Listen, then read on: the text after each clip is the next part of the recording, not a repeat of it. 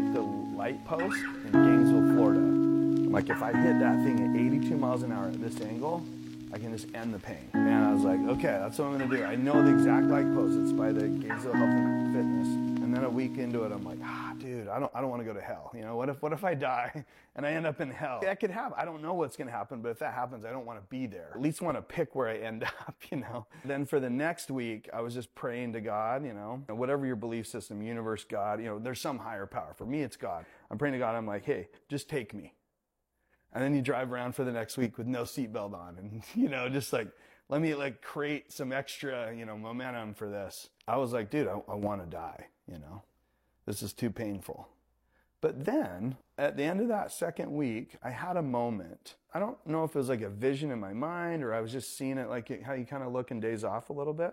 I just saw my daughter a little bit older, not a lot older, but a little bit older, like 10, 12. And she was sitting on a park bench.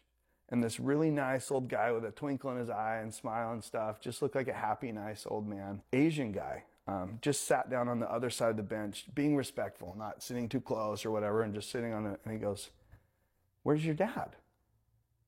I was on the path of being dead.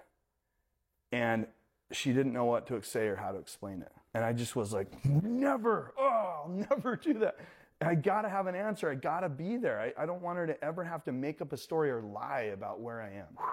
So I let everything go and I recreated the answer because it was so painful in that moment. It was such a powerful pain of putting her in a situation where she'd have to lie about who I am and where I am. Like that was the ultimate disaster for me. That was the ultimate pain. And then I went back immediately within 30 seconds of seeing all this and I heard her say, "He's right over here. You got to meet him. He's awesome." You know? And I was like, yes. And from then on, the whole thing changed. I decided I am going to live in a way that she's proud of me, that she can say he's right over here. And I'm going to do whatever it takes to make it happen. So I'm not just going to die. I'm going to live and I'm going to really live. That was the moment when everything changed for me. And it really is what gave me the juice to get through it.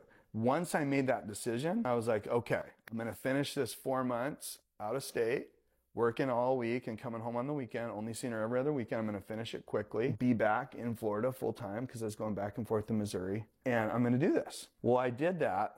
A few months later, I finished the job in Missouri. I was back here full time. I'm like, hey, I'm back here full time. Let's switch from 80-20 back to 50-50. And the response was, "You're not back." What?